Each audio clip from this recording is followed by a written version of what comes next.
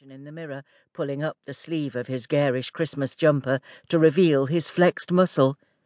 "I can carry the suitcases," he proclaimed. "I'm a fine figure of a man." "You're not to let the gentleman stick around. Do you hear me? He's not to darken the door." Steph's chubby hand began clenching and flexing again, making me feel shabby for having snapped. The doorbell rang for a second time. Vincent Roper had obviously become impatient in his old age. "You'd be doing me a good turn," I said, trying to sound calm, "if you'd tell him that I'm not to be disturbed." As Steph and Len toddled off, I had to sit down.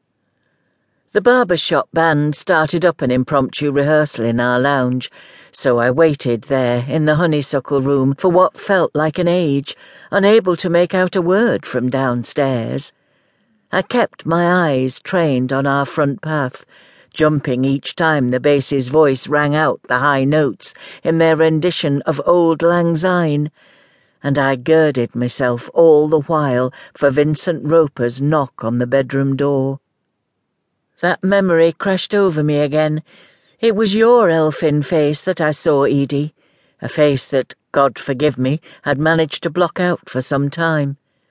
The suitcase out in the shed contained a photograph of me dangling you over the sea, capturing a time before you grew fearful of water. You looked about 5 in that picture, but judging from my height, we must have been at least 10. When I saw Vincent Roper heading out of Seaview Lodge, his body braced against the storm, my own body seemed to collapse, sweat springing to my palms, my pulse rushing to my ears, a sigh escaping from my lungs, as if everything had held itself taut until I was sure that Vincent Roper had left Seaview Lodge once more. "Dear Maeve, forgive me for showing up unannounced, but ever since I learnt of Frank's death you've been very much on my mind. How wonderful to find Seaview Lodge unchanged, and still going strong, with you still at the helm," I returned, I must admit, with some trepidation. "I've taken the liberty of booking in for a week. Steph has kindly allowed me to leave my case, although she tells me that check-in isn't until 4.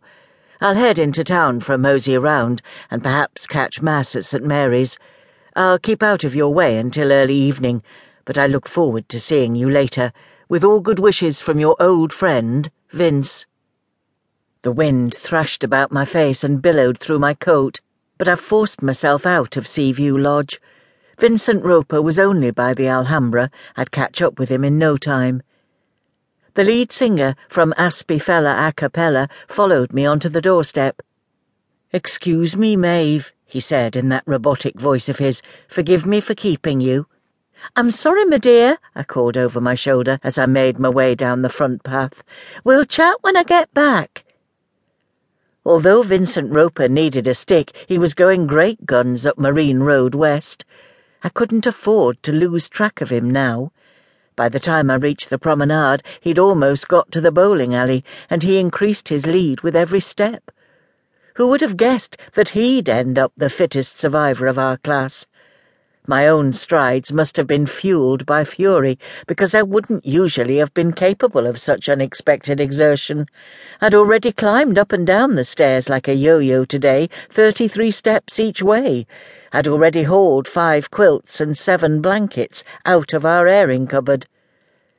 Vincent Roper paused by the Midland Hotel, which was all trussed up with Christmas lights.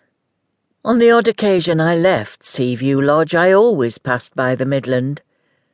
But today an image of our outfit sneaked up on me. My ocean blue dress and your peachy blouse, the silk underwear from Woods, that brooch studded with mermaid-coloured gems. The memory powered my stampede until I got waylaid by the chap from the coffee pot who was pushing a twin buggy along the prom. "Good morning, Miss Maloney," he said. "It's nice to see you getting out and about." Unlike some of our neighbours, he was a decent sort, but I would have to give him short shrift. I was almost within shouting distance of Vincent Roper now. "I was going to pop in," the chap said, detaining me, "to introduce you to my..."